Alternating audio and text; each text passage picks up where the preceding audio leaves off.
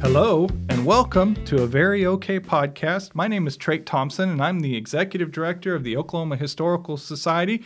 And with me, as always, is Dr. Bob Blackburn. How are you doing today, Bob? Doing great, Trate. Enjoying the weather this September and looking forward to a new year coming towards us. Well, as we're recording this, it's just after Labor Day, and I had a chance to get out on my kayak a couple of times. I went out on Lake Arcadia and then went out on Lake Thunderbird and got to see some beautiful sunrises, and you can start to feel that little change in the air a little bit, and I'm ready for fall. After the summer that we've had and how hot it's been, I'm definitely ready for a little bit of cooler weather now for sure. Me too. Well, one of the things that we are going to talk about today is the Great Depression in Oklahoma and the impact of the Great Depression. And of course, you know, we like to talk about pop culture, and I wanted to talk about some of the pop culture that's impacted both of us in terms of movies, but also what was going on in pop culture in the 1930s in Oklahoma. And do you have any movies that particularly resonate with you that really kind of identify this time frame for you? Well, of course, there's one movie that had a huge impact in Oklahoma, a negative reaction, but it's probably one of the great pieces of cinema art as well as literary art, and that is Grapes of Wrath, written by John Steinbeck. Beautiful novel. I've reread the novel many times. To me, Ma Jode is this woman of a huge heart, holding the family together, strength, perseverance, all the things we think of as the Oklahoma standard. And so I love the Ma Jode character, and I love Tom Jode, a little bit being the baby boomer generation, you know, kind of saying, well, we're not going to accept everything just because it's there. Well, Tom Jode, he was fighting the man. And this resilience and this perseverance that Tom Jode had, the book is just wonderful. But then a couple of years later, John Ford, the great director, who would go on to make some great movies during the war, but of course all of his John Wayne movies. John Ford was such a brilliant filmmaker. He took the story and turned it into a different kind of art. And he used the drama of the Dust Bowl inappropriately. It's not a history. And when people start criticizing John Ford, I said, wait a minute, John Ford was not a historian. Right. It's not a Ken Burns documentary. It is a piece of art. And so he used that effectively. But so many people in Oklahoma were upset by the depiction of these families who are down and out, as if they were derelict and they were throwaway, and here they go off on the road to California. The way they were treated in California was insulting. So that generation of Oklahomans during the Great Depression really reacted strongly to it. Still a negative feeling among people today in their 90s. But to me, and I think a lot of baby boomers agree, it's a wonderful novel of hope and perseverance and just hanging on and doing what you have to do to get by, and family and all of that. So that happens to be one of my favorite movies of all time, as well as expressing this depression. The other one, more personal, and that's the story of Woody Guthrie, captured in cinema, loosely based on his life. Again, it's art, not history, not a biography. But David Carradine played the Woody Guthrie character in Bound for Glory. And it's where Woody is growing up in Okemah. His dad is a prosperous real estate developer, owns many farms, a lot of houses, loses it all in the Great Depression. Here, Woody goes off as a sign painter, trying to make his way west, painting signs in these little towns he comes to. Gets to the middle of the Dust Bowl out in the Oklahoma or Texas Panhandle, and works his way out, playing a little music, writing poetry, gifted literary agent. At one point, we were naming centennial literary stars in Oklahoma's history, and I was an advocate for it, and we finally agreed on the commission that Woody Guthrie is going to be number one. In terms of literary arts, we've had very few artists as perceptive, and they captured some of that spirit of Woody Guthrie in that movie. And it's all about the Great Depression and putting a lot of people on the road, testing a lot of families, and how people adapted. And Woody Guthrie, of course, ended up with his great career in music and writing and influencing an entire generation of musicians in America. But those are two of my favorites from that time period. You know, it's interesting about Woody Guthrie because, you know, Oklahomans over the years haven't necessarily embraced him, largely because of some of his political views over the years and that have been expressed in some of his songs. He was definitely a friend of the common man, a friend of the common laborer. He felt like that A lot of times the poor people were exploited at the expense of the rich people. And I remember hearing a story, because there's a great portrait of Woody Guthrie in the state capitol, and Charles Banks Wilson painted that portrait. And what I understand is at the time it was fairly controversial.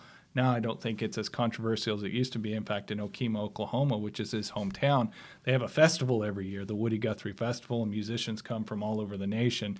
Until recently, his son Arlo would come and play there as well.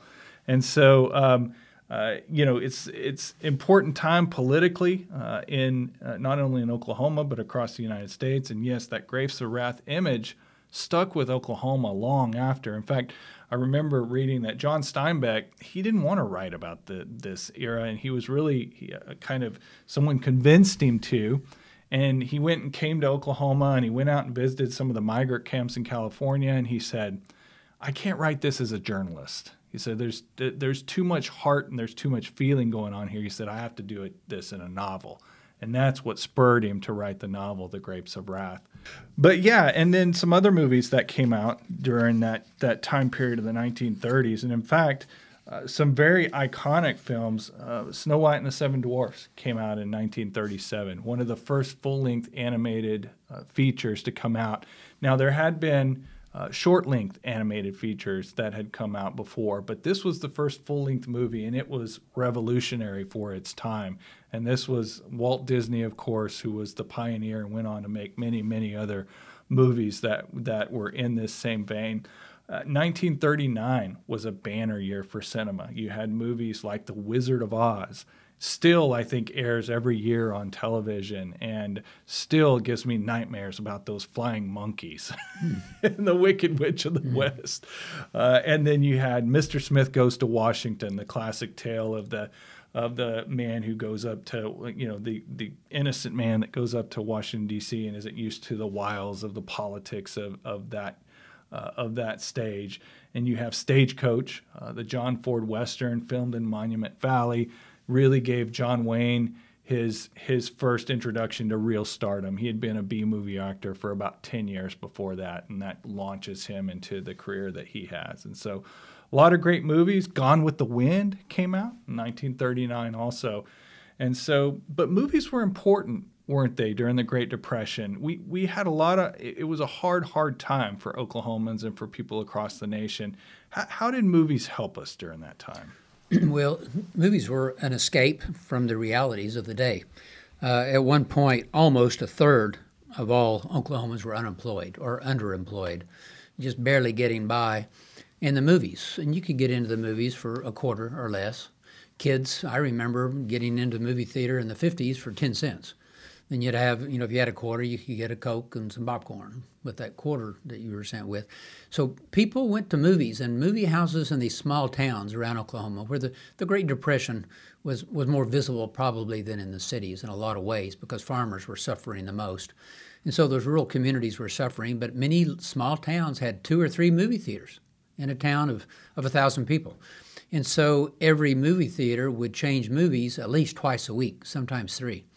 And so you could go to a movie on Monday night, go to a different movie in the same theater on Thursday night, another on Sunday afternoon, and sometimes a double feature. And movies were very popular, and with that rising demand, the free enterprise system is going to provide the supply. So the demand is there, people wanting this escapism. They want to be moved by the Will Rogers stars of the time, or the Shirley Temples, or the Jimmy Stewarts, whomever it might be. They wanted to see Katharine Hepburn and Spencer Tracy and that generation of great actors. And they were willing to spend their money to do it, and the movie studios in Hollywood were churning them out. And they had all these stars on contract. At one point, Will Rogers was making 3 movies a year. Today we think about a movie every 2 years. Well, they were cranking those babies out. And here they were being distributed in the railroad system. They were coming to Oklahoma City. They're on Film Row, where people could come in and watch and say, I want that movie, and that one, take them back. This was the golden age of cinema in many, many ways. Right. And, we don't talk about music very often on this podcast, but I do want to mention there's an iconic song that really captures the heart of what's going on during the Great Depression. It was released on November the 26th, 1932. It's called Brother, Can You Spare a Dime?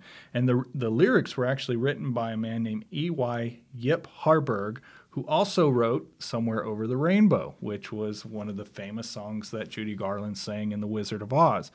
But this song was recorded by Bing Crosby, later by Rudy Valley, and the lyrics are just, they're so sad and they're so poignant about capturing really the heart and the feeling of what's going on. And I just have an excerpt here, one of a couple of verses. They used to tell me I was building a dream, and so I followed the mob. When there was earth to plow or guns to bear, I was always there, right on the job.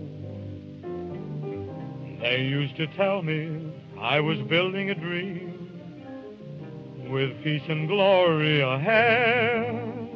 Why should I be standing in line, just waiting for bread? They used to tell me I was building a dream, and so I followed the mob. When there was earth to plow or guns to bear, I was always right there on the job. They used to tell me I was building a dream with peace and glory ahead. Why should I be standing in line just waiting for bread? Wow. I mean, That's moving. Powerful stuff about someone that had everything going in the American dream, and then it's over, and you're reduced to nothing, financially at least. And so officially the Great Depression begins October the 29th, 1929, when the stock market crashes. But conditions, particularly in Oklahoma, had been worsening for quite some time. Can you set the scene for us, Bob? Right. Trey, I like to look at the Great Depression within the bigger context. What had happened? Why do we have such a reaction to that? And you almost have to go back to the American frontier being settled. All the way from the 18th century to the 20th century, land was always available. And if you were burned out or you were, couldn't make it on the farm, you could always go to the next state over or the next county over, get another piece of land, start over. And that was a tradition of starting over, and land was always the central part of that story.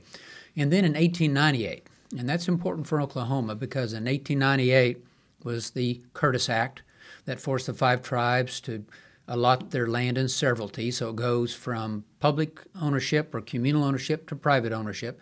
So from 1898 or 1889 to 1907, all of Oklahoma goes from communal ownership, either the government or tribes, to private ownership. So suddenly, people have the means of wealth.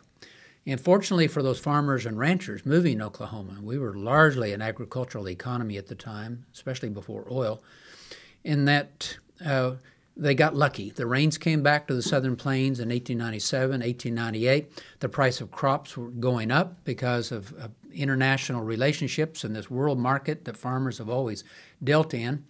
With fresh land, cotton could be planted here. The boll weevil had not come to Oklahoma yet, so cotton was king, the cash crop, and you could grow wheat in western Oklahoma, cattle, horses, mules everywhere. And so the farm economy really entered what historians call the golden age of farming from 1898 to 1918. And as you get, of course, there are a few years in there that are bad, like crop failure in 1911, and there were some other tough years. But generally, these are good years when the American dream seems to be working for American farmers in rural areas, when a family could make it on 40 acres and a mule. Because it was before tractors, it was before mass production. And so if you had 40 acres, you'd put 10 acres in corn to feed the livestock. You'd have a garden to feed the family. You'd have a few animals for the milk and some chickens for the eggs. And then you put as much as you could into cotton or a cash crop. And that provided you the $200 a year that you needed to survive. And so the Jeffersonian dream seemed to be working for a lot of Oklahomans. So the farming community kept growing and people kept moving farther out onto the plains. A lot of people were still homesteading land in the Oklahoma Panhandle and even Woodward County. My wife's family started homesteading out there about 1903, 1904. There was still unoccupied land. So you get more land into production. Railroads are being built throughout the state. More railroad lines built between 1900 and 1910 than all other decades combined. So right in the middle of this, you get the railroads coming out of these little towns, which makes it more efficient to get your crops to market. And then that makes it cheaper to buy the manufactured goods for quality of life. Here come the movies later, as we mentioned earlier. So times are good. This is the golden age of farming. People's hopes are, oh, it's always going to be great. And then you get to post-World War I. The overproduction, Europeans start producing again. Those markets dry up. You don't have to feed millions of men in the ranks. And suddenly the demand for agricultural products doesn't just decline, it goes off the cliff. Well, and what you have in the early 1900s, you have people that are really moving out into the Great Plains. And the farming is good. And like you said, during those World War I years, those were banner years. We were getting rain. And then also Europe stopped producing wheat because of World War I, when everybody was off. Not only were the farms getting bombed to heck, but all of the men were off fighting the war. And so in the Great Plains, from 1909 to 1929, 32 million acres of sod are plowed up on the Great Plains, not only in Oklahoma, but all around in that region. And so we're really moving out to become farmers, and we think times are great. More and more land, people are buying tractors, and everything's becoming mechanized, and we're planting more and more wheat, and everything seems like it's never going to get bad. Right. I just recently wrote a book about Fred Jones and his car dealerships in both Oklahoma City and Tulsa. And he had a small Ford dealership in Blackwell, Oklahoma. And he was selling almost as many Fords and tractors in 1920 as he was Ford cars.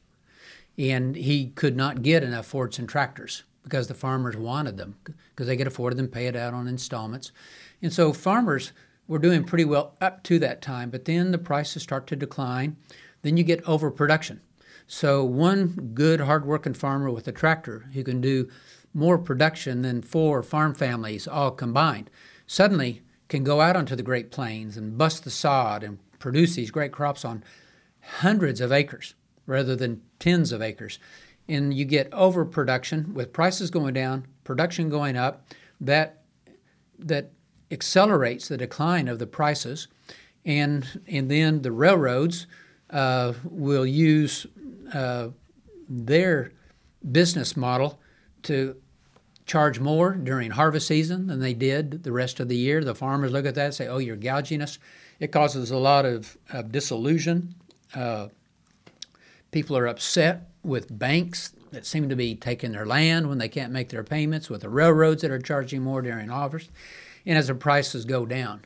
As you said, cotton in a couple of years would get down to 3 to 5 cents a pound. Well, if you hired a crew to pick your cotton, you were paying 2.5 cents just to have it picked. Didn't leave much of a margin for paying for the seed, for the plowing, for all the labor. And so basically, there were no cash crops. And as production goes up, people could make their mortgage payments. They're set adrift. They're going into towns like Oklahoma City, Tulsa, Wichita, looking for industrial jobs. That's happening during the 20s. And that's one reason Oklahoma City and Tulsa are still growing in the 20s, is people are beginning to leave the farms where they can't make it anymore. Right. And they're coming to get these jobs in Oklahoma City and Tulsa and Wichita and other surrounding towns. And then the stock market crash in October of 1929 leads to bank failures. It leads to bankruptcies, the vast unemployment in the urban areas. And as urban people can eat less, consume less, the demand goes down for what the farmers are producing. So we get in this cycle, downward cycle, starting on the farm, spreading to the city with the collapse of the financial system. People are in over their heads with mortgages, with bank notes.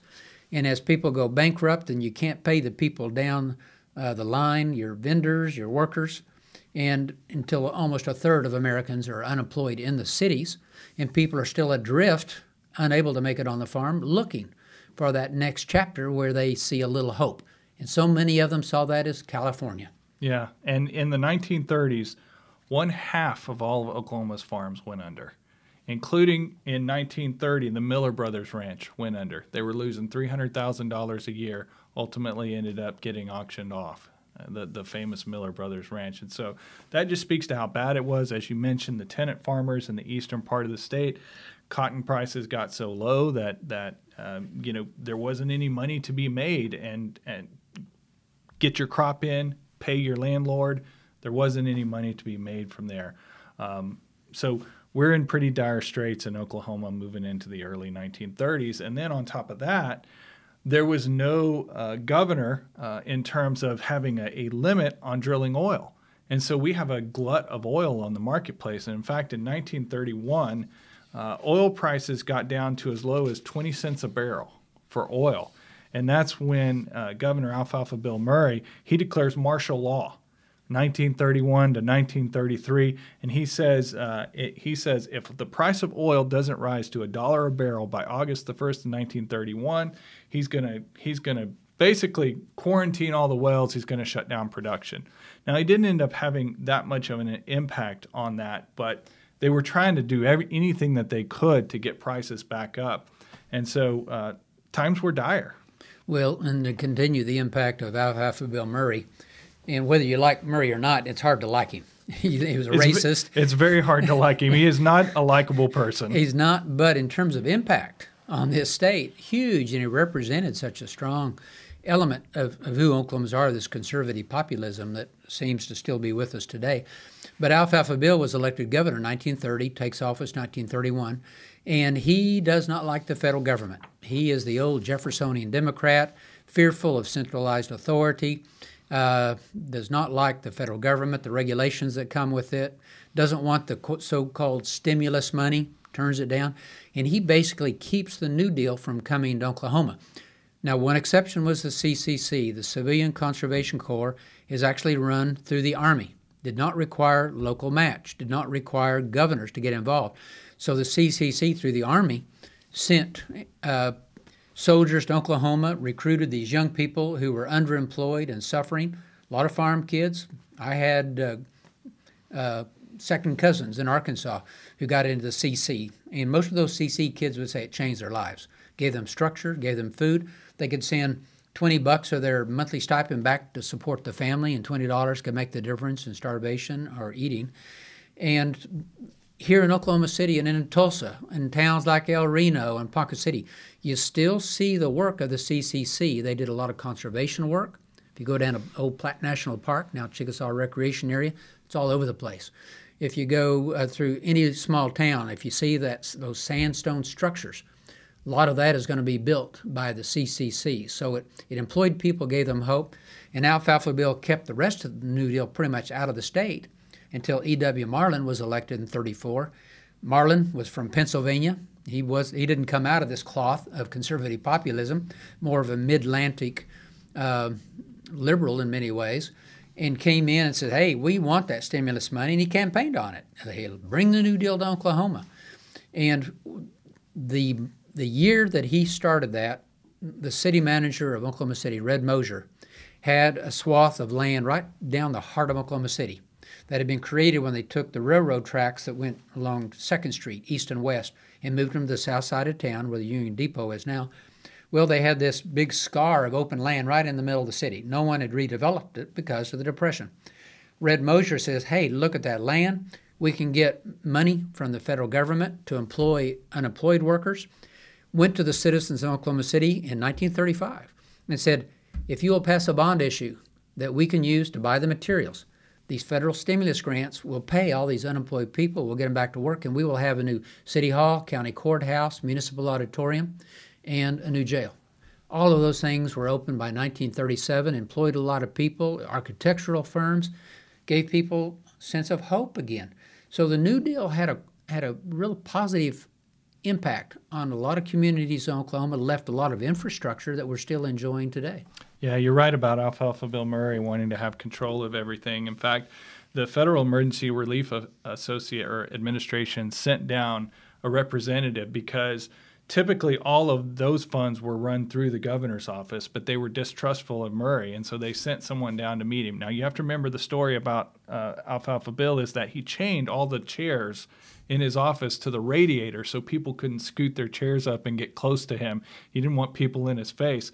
And the story is that when the representative came down to talk to him about this program, he served him a cup of tea that had been strained through a dirty handkerchief.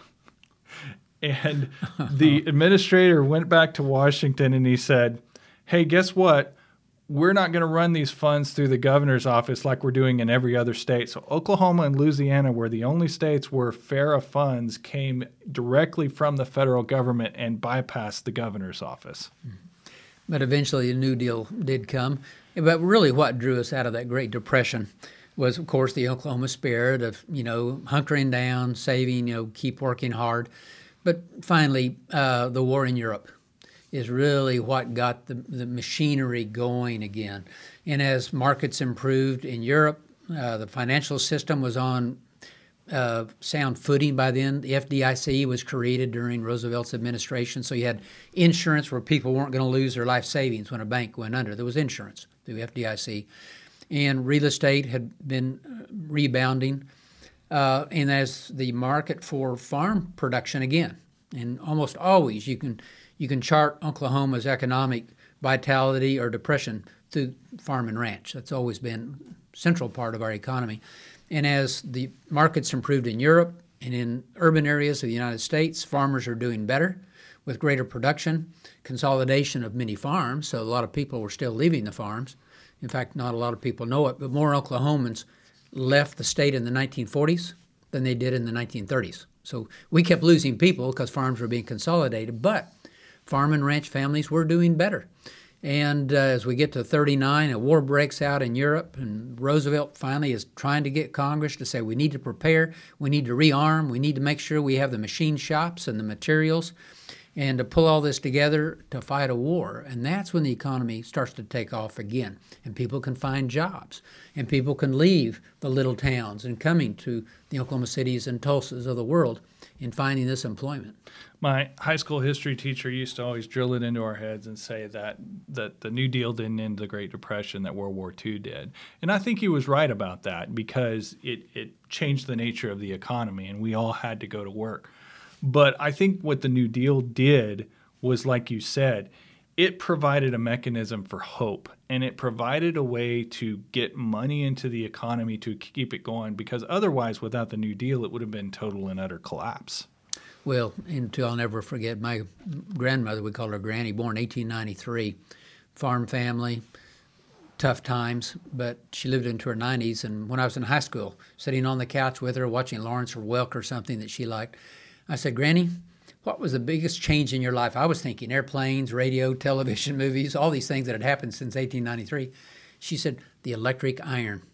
And she thought Roosevelt walked on water because he brought rural electric service to people like her in the country. Yeah. Where suddenly she didn't have to use those old heavy irons on a wood-burning stove to keep her kids looking good. Even if they were overalls that had patches, they were going to look neat when they went to school.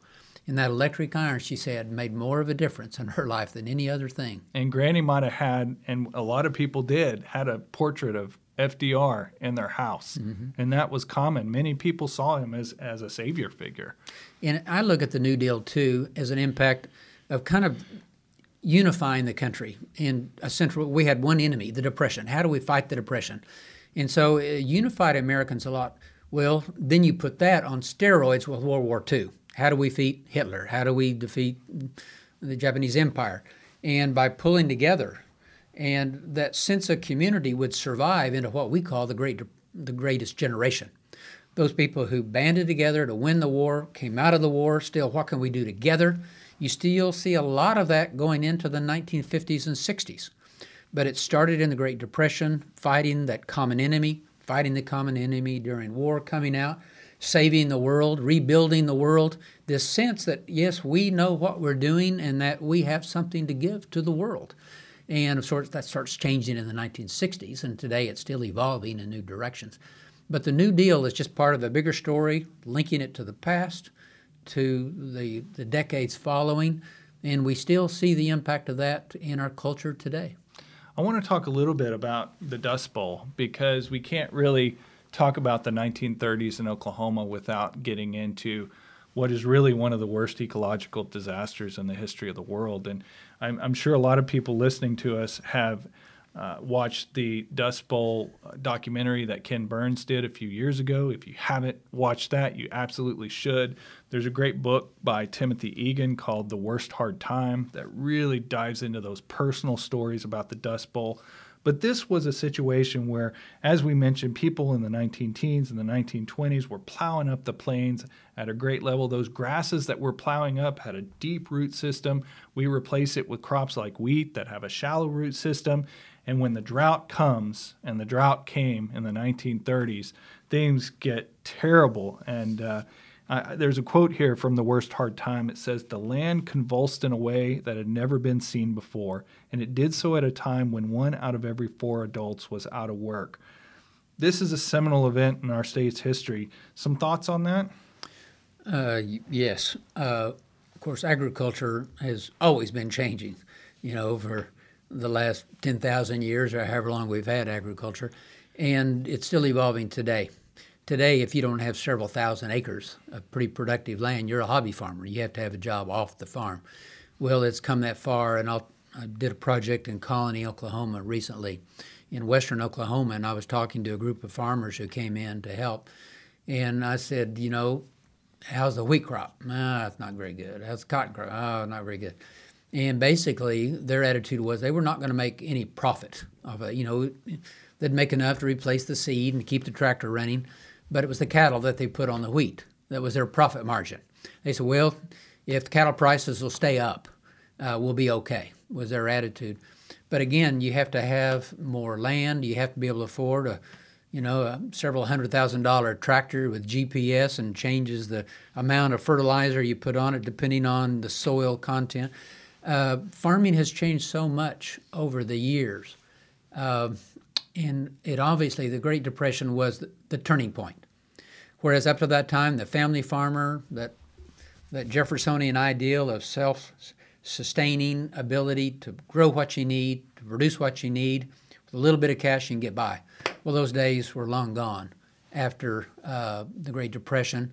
World War II provided some support for a while, but even after the war, you still get the consolidation of farms, people leaving rural areas, and even today, we can look at a lot of our rural towns, and they are shrinking because the farming population is still leaving the land. It was estimated that 300 million tons of soil were removed from that Dust Bowl region in May of 1934 and spread over large portions of the eastern United States. By 1935, an additional 850 million tons of topsoil was blowing in 101 counties of various states. And another great quote here is talking about the dust, and this is from The Worst Hard Time also. "When the dust fell, it penetrated everything: hair, nose, throat, kitchen, bedroom, the well. A scoop shovel was needed just to clean out the house in the morning. The eeriest thing was the darkness. People tied themselves to ropes before going to the barn just a few hundred feet away, like a walk-in space tethered to the life support center. Chickens roosted in the mid-afternoon because it got so dark." I mean, this sounds otherworldly to me. For me, I was born in 1978, I can't even imagine trying to live through. And you see some of the pictures from out of there. It looks like the surface of the moon. Yeah, things were out of balance. We had abused the environment, and we have these 8-10-year cycles of wet and dry. And that caught the farmers of the 1870s and 80s. It caught the farmers of the 1930s. And since then, I would say this summer has been a drought summer. We've been in an extended drought. Yes. In central Oklahoma, more so than eastern Oklahoma. But you still see that today, and we have to learn to live with the land and how to take care of it. And of course, Soil Conservation Service popped up in the 1930s as a reaction to the abuse of the soil. And so conservation story is something that we need to understand and continue to find ways to balance the natural environment with what we need to drive the economy. Well, Bob, let's continue this conversation. We've got a great guest today with Dr. Al Turner, and he's going to continue our talk about the Great Depression and some of the stories that he's collected over the years. Well, Trade, I'm very pleased to introduce our guest today, who has been a friend for almost 50 years. It's hard to believe that we're old enough to say we've been friends for 50 years, but it goes back to the mid-'70s. When I enrolled at OSU, there was one of the senior graduate studies students who we looked up to as an intellect, as someone who was taking his history degree very seriously. And it's Al Turner. Al grew up in central Oklahoma, sharing time in both Guthrie and Oklahoma City. Completed his PhD at OSU, and then a career in and out of higher education for a while. He was head of the Oklahoma Museums Association, leading that effort in the early days when it was really turning from a mom and pop industry to more professional standards. He was there. He joined us here at the Historical Society for a while as director of museums and sites. Again, while we were trying to make that transition to more professional staffing, higher standards, and Al was part of that. Ended up El Reno Junior College, Northwestern, worked with a lot of the historians in the state on a variety of projects. His interests have been wide-ranging over the years. In fact, if anything has kind of limited Al's time, it's that he's interested in too many things.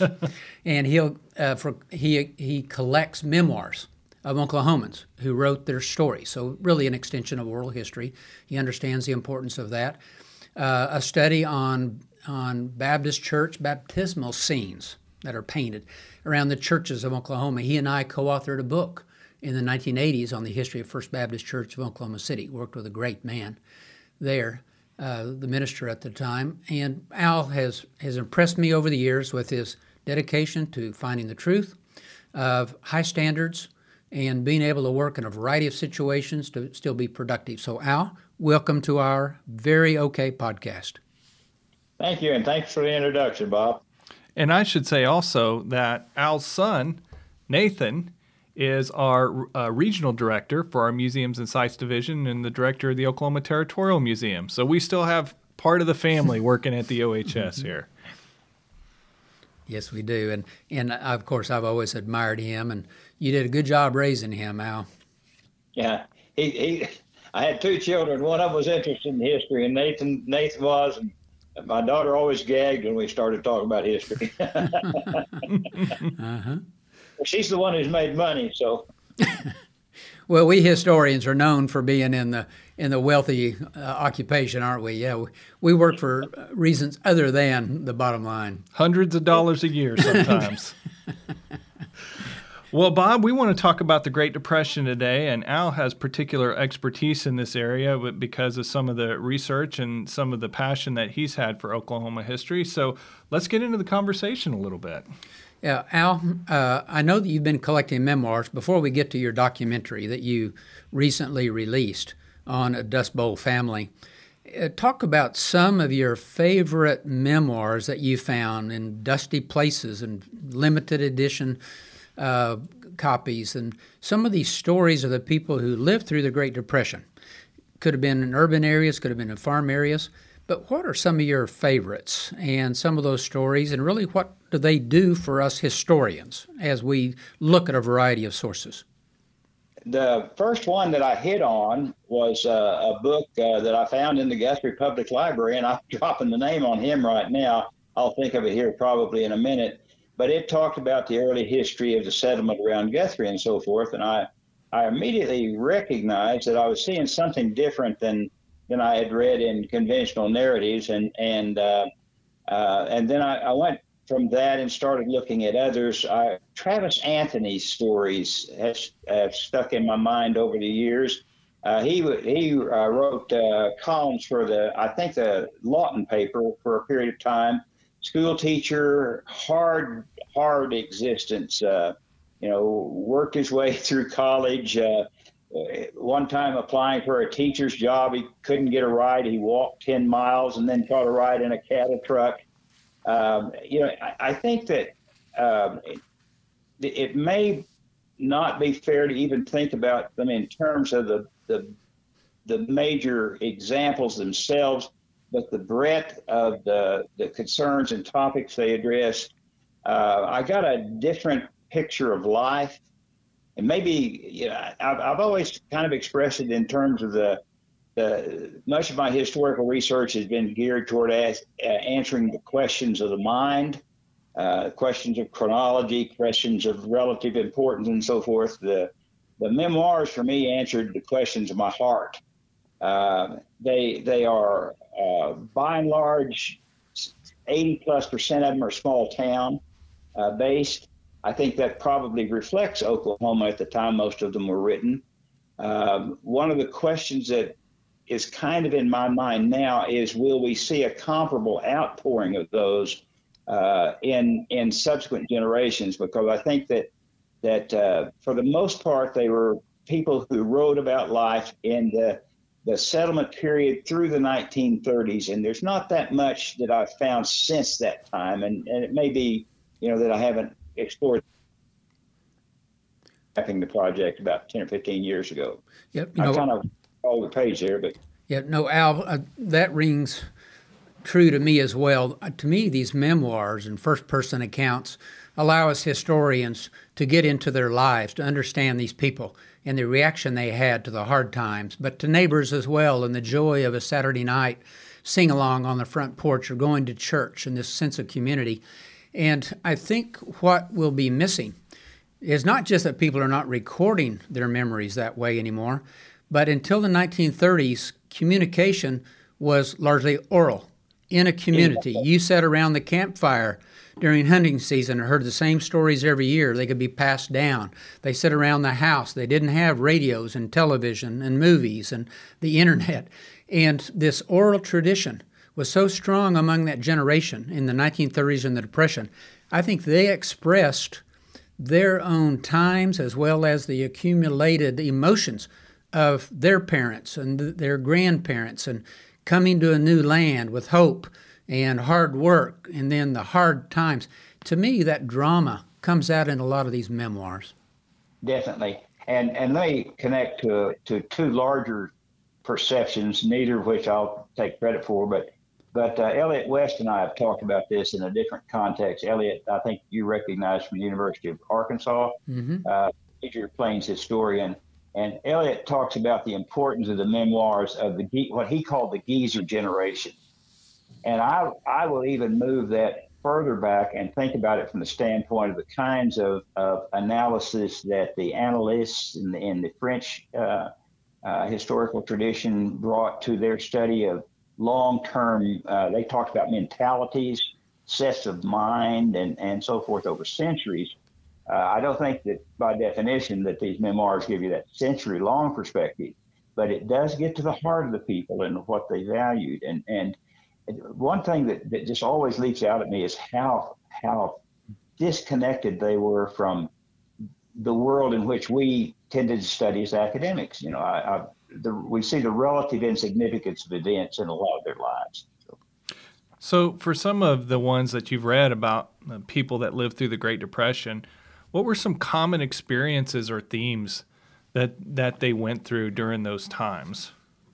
Yeah, one of the things that they dealt with, and there is an interesting bias maybe in what I see in them. A lot of them did not deal with the kinds of questions that I could get them to talk about when I went and interviewed them or when I did oral history projects. And so, for instance, there was not much discussion of individual defeat. Now, I read a number about families that were just, went from one hard place to another, and the family struggled, and the children were farmed out, and all of those kinds of things. I read about that sort of stuff. But in terms of a specific content on the era, I didn't get that. You had to ask about, what about, did everybody maintain hope? You talk about friends being friends and neighbors being neighbors. Did that standard hold? Well, of course it didn't.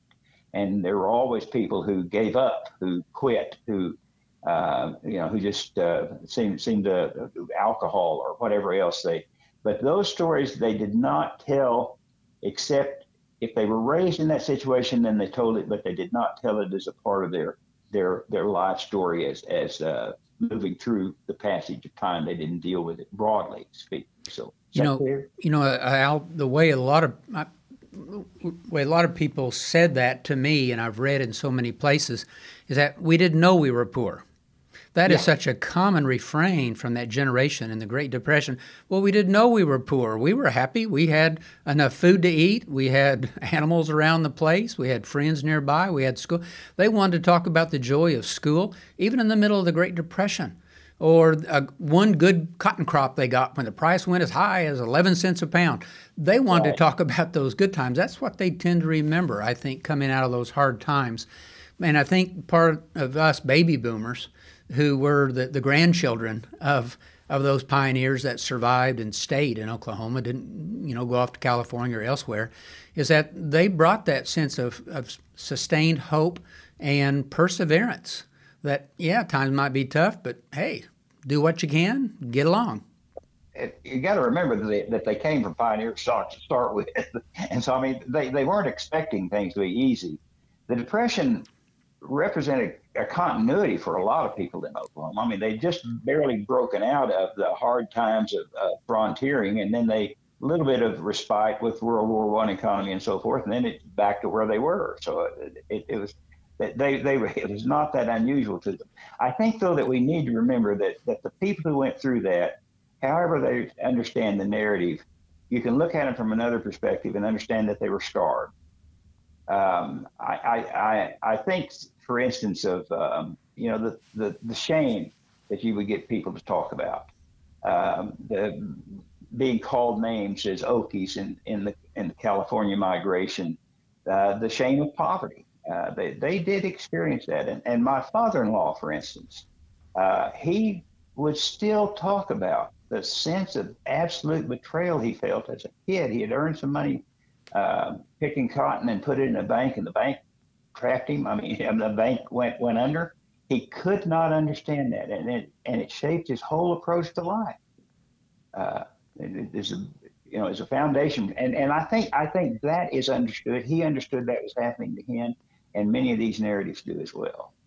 And now one thing I've noticed over the years is that, today we baby boomers and younger people, and Trey and I talked about this a little earlier, the impact of John Steinbeck's Grapes of Wrath, and then even more so than that, because not many people read, but a lot of people went to the movies, several movies a week, and watching John Ford's piece of art based on Steinbeck's novel really insulted a lot of Oklahomans.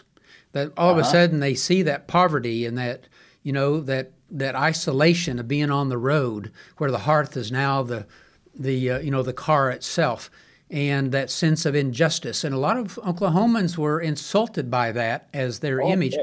To this day, Governor George Nye, who's 94 now, he and I cannot agree. I love Grapes of Wrath and Ma Joad and Tom Joad fighting back against the man. To George Nye and his generation, that was an insult, and they will never get over that. I think that there is a fundamental historical understanding that is derived, but Steinbeck actually gets it right. It's the interpretation of what we did with Steinbeck. Steinbeck says the Okies were tractored out. They were not Dust Bowl driven per se, but we conflate that with the Dust Bowl story. And the Joads come from eastern Oklahoma, not the Great Plains Dust Bowl region and so forth. Yeah, one of the things that I've been reading up and getting ready for it is interesting facts is that in eastern Oklahoma, many of the farmers were tenant farmers. Exactly. And so when cotton prices dropped, and they dropped as low as 5 cents a pound, when they dropped so much, they didn't have the ability to sell their crops and to make their payments on their tenant. So that's what caused a large migration. A lot of the Dust Bowlers, they ended up lasting through a lot of the Dust Bowl, but a lot of that migration ended up coming from eastern Oklahoma, and it was driven largely in part because of the tenant farming system. Mm-hmm. Yeah, I tell a story, and that I did a Southwest World History project, and one of the stories that came out of that was the man talked about the fact that his father, I think, owns 4 sections of land down there around Altus, and in the late 20s. And then he had a tenant farmer on every 40 acres. And in the late 20s, he called in his tenants and he hired the 4 best ones and bought 4 tractors. And that was, and the rest of them were without. And so that was what I meant by what Steinbeck talked about being tractored out. And that comes from western Oklahoma, but it's all over eastern Oklahoma as well. So. Al, talk about when you discovered the memoirs that led to the documentary. Tell us about her, the documentary project, working with Dr. Dina Fisher on that, and what really pleased you about getting that production finally made? That goes back to the book, and that was one of those beautiful stories. It's pure serendipity and, flailing around and like I always have and following different leads and so forth. Is I read one of those memoirs, in fact. I read Eli Jaffe's memoir. I'm not pulling the title of it either. It's something Oklahoma Odyssey or something like that. And Eli Jaffe wrote about coming to Oklahoma intending to help organize the state for communism. He was caught up in that Oklahoma City book raid and that sort of stuff. But he wanted to write a definitive Dust Bowl book, and he had been reading Caroline Henderson stuff, and he went out and met Caroline Henderson and spent time with her, continued to correspond with her through their respective lifespans. And while there, that's when this other stuff started unfolding with the Oklahoma City book raid and that sort of thing. But in any case, I was interested in that book. I'm pretty sure it is Oklahoma Odyssey. And I contacted him. And I said, do you have the letters that you correspond with Caroline Henderson? He said, indeed he did. And he'd be more than happy to share them with me. We eventually put them in the archives at the Western History Collection. And so I picked those up and thought, well, I've got a nice little article here. Well, then I got thinking, this lady was noted for writing everybody and about everything. And so I thought, I wonder if there's any other letters. And I rattled around, and everybody told me that the family was very difficult. And I, in fact, talked to her daughter or wrote her daughter and never got a response. And I thought, well, that's what's happening. That's going to be it. And then I had somebody say, I don't remember who it was, said, well, her son is, or her grandson is an academic teaching up at Temple. And maybe you can talk to him. And sure enough, I did. And his mother had just been burned. She was a physician, but had had a very painful professional career and so forth, and didn't kind of isolated and stuff. So I called her with his encouragement, and she said, oh yeah, I got a basement full of letters. Oh, wow. I went to Canada, in Amherstburg, Canada, and picked up those letters, put them in two large boxes of letters, and I borrowed a friend's car in Detroit, drove over to Amherstburg, and drove back across the border with those letters and declared them at customs and all that sort of stuff, and then shipped them home. And Carmelita and I sat out in the garage and read through those. They were moldy. We both got horrible cases of bronchitis. But anyway, we realized we had a marvelous story there in what became Letters from the Dust Bowl. And that book is still in print. It's been in print now for over 20 years. So anyway, I felt that told the story, but I also had always thought, I originally, again, thought that it would make a neat program for somebody to do a living history with, like some of the ones that they do on, Kate Bernard and so forth. And so I thought I'd write up something like that. And then I'm pretty sure it was Dina at that point kicked in and said, let's do a documentary. And so I thought, well, okay. And so we contacted the Historical Society, and I hired an actress and pretty much wrote the script, just excerpting things from the book, and then we put it into production. COVID kind of threw a little bit of a block for us, but we eventually got it out, and I'm real pleased with that effort. That was, I kind of thought at that stage, I thought I was through with the academic writing, and that represented a chance to kind of keep my hand in, but. Anyway. Tell our listeners about her life. Just kind of summarize it and her reaction to the Great Depression and the Dust Bowl. Caroline was born in a prosperous Iowa farm family. Name was Boa, Caroline Agnes Boa, outstanding student. Went to Mount Holyoke College, which at that time was the leading liberal arts college for women. and graduated and began teaching in the public schools of Des Moines. But her class prophecy had said that they saw her at some point on a ranch in the West, and she did not like public school teaching. She had a bout of diphtheria and decided it was time to fulfill her dream. So she started homesteading in Texas County, and in fact taught at a nearby school to help her subsidize her homesteading effort. And met Will Henderson in that time, whom she married. He drilled a well for her, and he claimed that it was the best well he ever drilled, and he wanted to keep it. And took the school teacher that went with it. And they stayed there until their near death in the mid 1960s, and she wrote a couple of different careers in writing. Around the First World War, she wrote some for Ladies' World magazine, had a very popular column, but her heart was in the land. She loved the land, and she was, that Jeffersonian vision of the plowing up the land and reaping the soil, the benefits of it, and that sort of stuff. She was a true believer of that. Al, watching that documentary, I was struck by, you're exactly right. It's hearing her words through the actress. It's just palpable how much she loved the Panhandle. And she talks about the sunrises and sunsets and just being out there in the wide open spaces. And as we know as Oklahomans, the Panhandle's not for everybody, right? Some of us like the trees and some of us like mountains, but there's a certain breed of people that just absolutely love the freedom and the wildness of the wide open spaces. And boy, that comes across. She absolutely loved it out there. Yeah, and I, in fact, just on a personal note here, I'm thankful that I didn't have to live in the Panhandle. I've got some family connections out there and so forth, but because of the distance and so forth.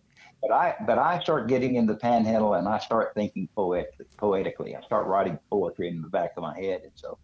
But anyway, to get back to Caroline's story, the drought, I think 1913 drought about broke them. That's when she started one of her writing careers.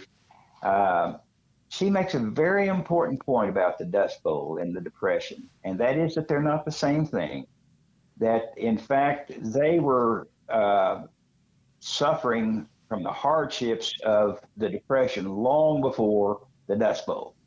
And they had a bumper crop in 1929, I think, and they didn't really reap another decent crop for about 10 years. But by that time, she was already claimed she was losing her self-respect because they'd built their home at one time a really fine. I never could establish, but I think it was a Sears home. But he did all the work on it. It is a home. They put plumbing in and so forth, and they were giving that stuff up. They cut off the electricity and so forth, even before the Dust Bowl hit, because of the declining agricultural prices. And she writes very eloquently of that in those letters between two women farmers. Yeah, and what the other thing that comes across in the documentary is just sort of that slow demoralization, if you will. Yeah. Okay, this year we're going to have a great crop, and it's more drought. And next year we're going to have a great crop, and it's that cycle of having optimism and hope, but then just the land beats you down. And we have years of drought out there, and of course the whole reason it's called the Dust Bowl is just those terrible dust storms that rise up and coat everything in that process. And yet they persevered, and yet they stayed through it all. Yeah. And in some respects, she was broken in spirit to some extent, but she didn't quit. And right. she maintained some perspective on it, but she really mourned the loss of hope, or the loss of what she called forward-looking thoughts and so forth. So, and when the dust came back in the 50s, it really hit her hard. But again, she maintained some hope and some faith in the land. I lost a point there. I can't remember where I was going with that. So.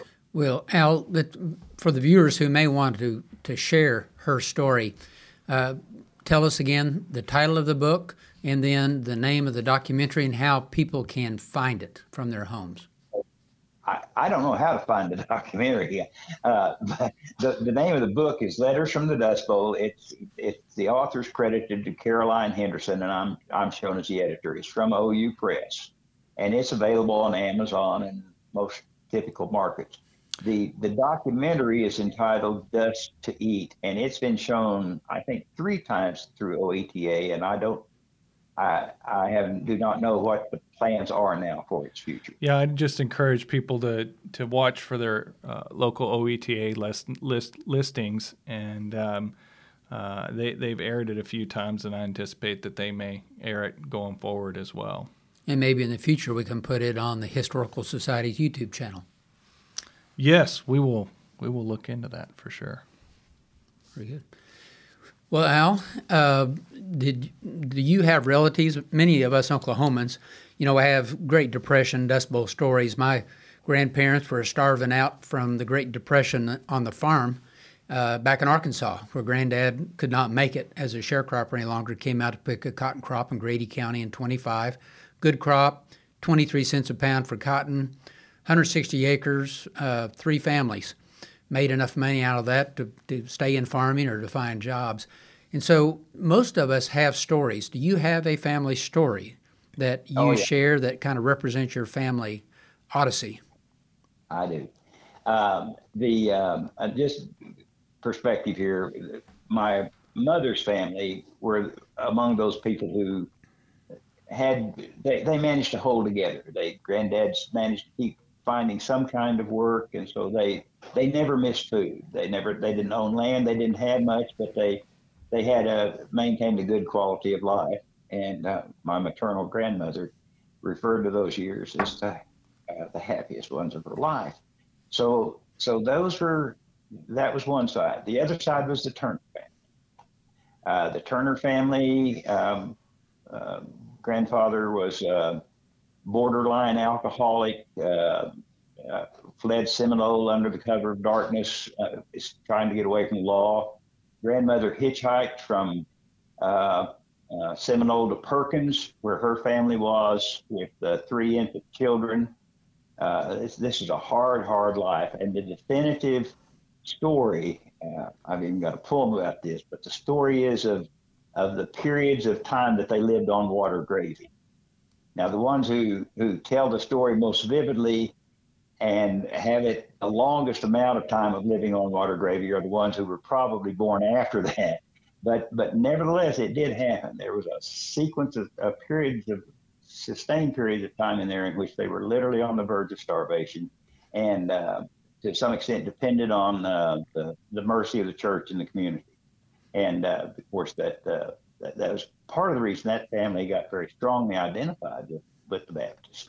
Now, when I had a chance to do a museum exhibit on cotton culture in Oklahoma, I focused it on my family story. I took personal privilege. And the title I put on it, when Granddad came west to Oklahoma in 25, I titled it Money in the Pocket, Food on the Table, because that's what it meant for him, having a little bit of walking around change and enough food for the kids where they didn't have to live on biscuits and gravy. Yeah.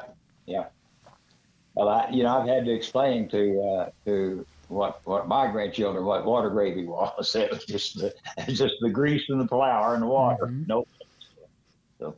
And the soup that would normally feed 4 people could feed 8 because you just put more water in it. More water. Throw another bean in. Well, Dr. Turner, it's been so great to talk to you today, and thanks for sharing your memories and all of your research about the Great Depression. And we appreciate you coming on to be with us today. I'd like to, if you ever get around to it, I'd like to talk about the perspective of a local historian. So. We will do that. Yeah, we would love to do that. History at the grassroots. That's what I love too, Al. I'll outline more of that to you at some point, Bob. So what I got in mind. So. Well, very good. And tell Carmelita hello for me. Give her a hug. Thank you much. All right. All right. Thank you. Take care. Bye-bye. with you, Trey, even over the phone. Yes, sir. Bye-bye. Well, Bob, I enjoyed that conversation with Dr. Turner quite a bit. I love all of the memoirs that he's collected over the years and some of the stories that he can tell. And I'm going to look forward to having him back on the show sometime. Well, Al is one of those historians who spend an entire career uncovering the sources that we need as historians. You know, what Al has done is to leave a legacy behind that future historians will use to come up with their views of our times and the times that Al has looked at. So I love those historians who are out there like Dina Fisher and Bill Corbett and Tim Zwink and Tom Easter and that entire generation of historians who have really dedicated their lives to collecting, preserving, and sharing that story. And don't forget historians like Dr. Bob Blackburn, too. Thank you. Well, this has been a wonderful show, and I've had a great time talking with you. And so until next time, folks, we will see you down the road.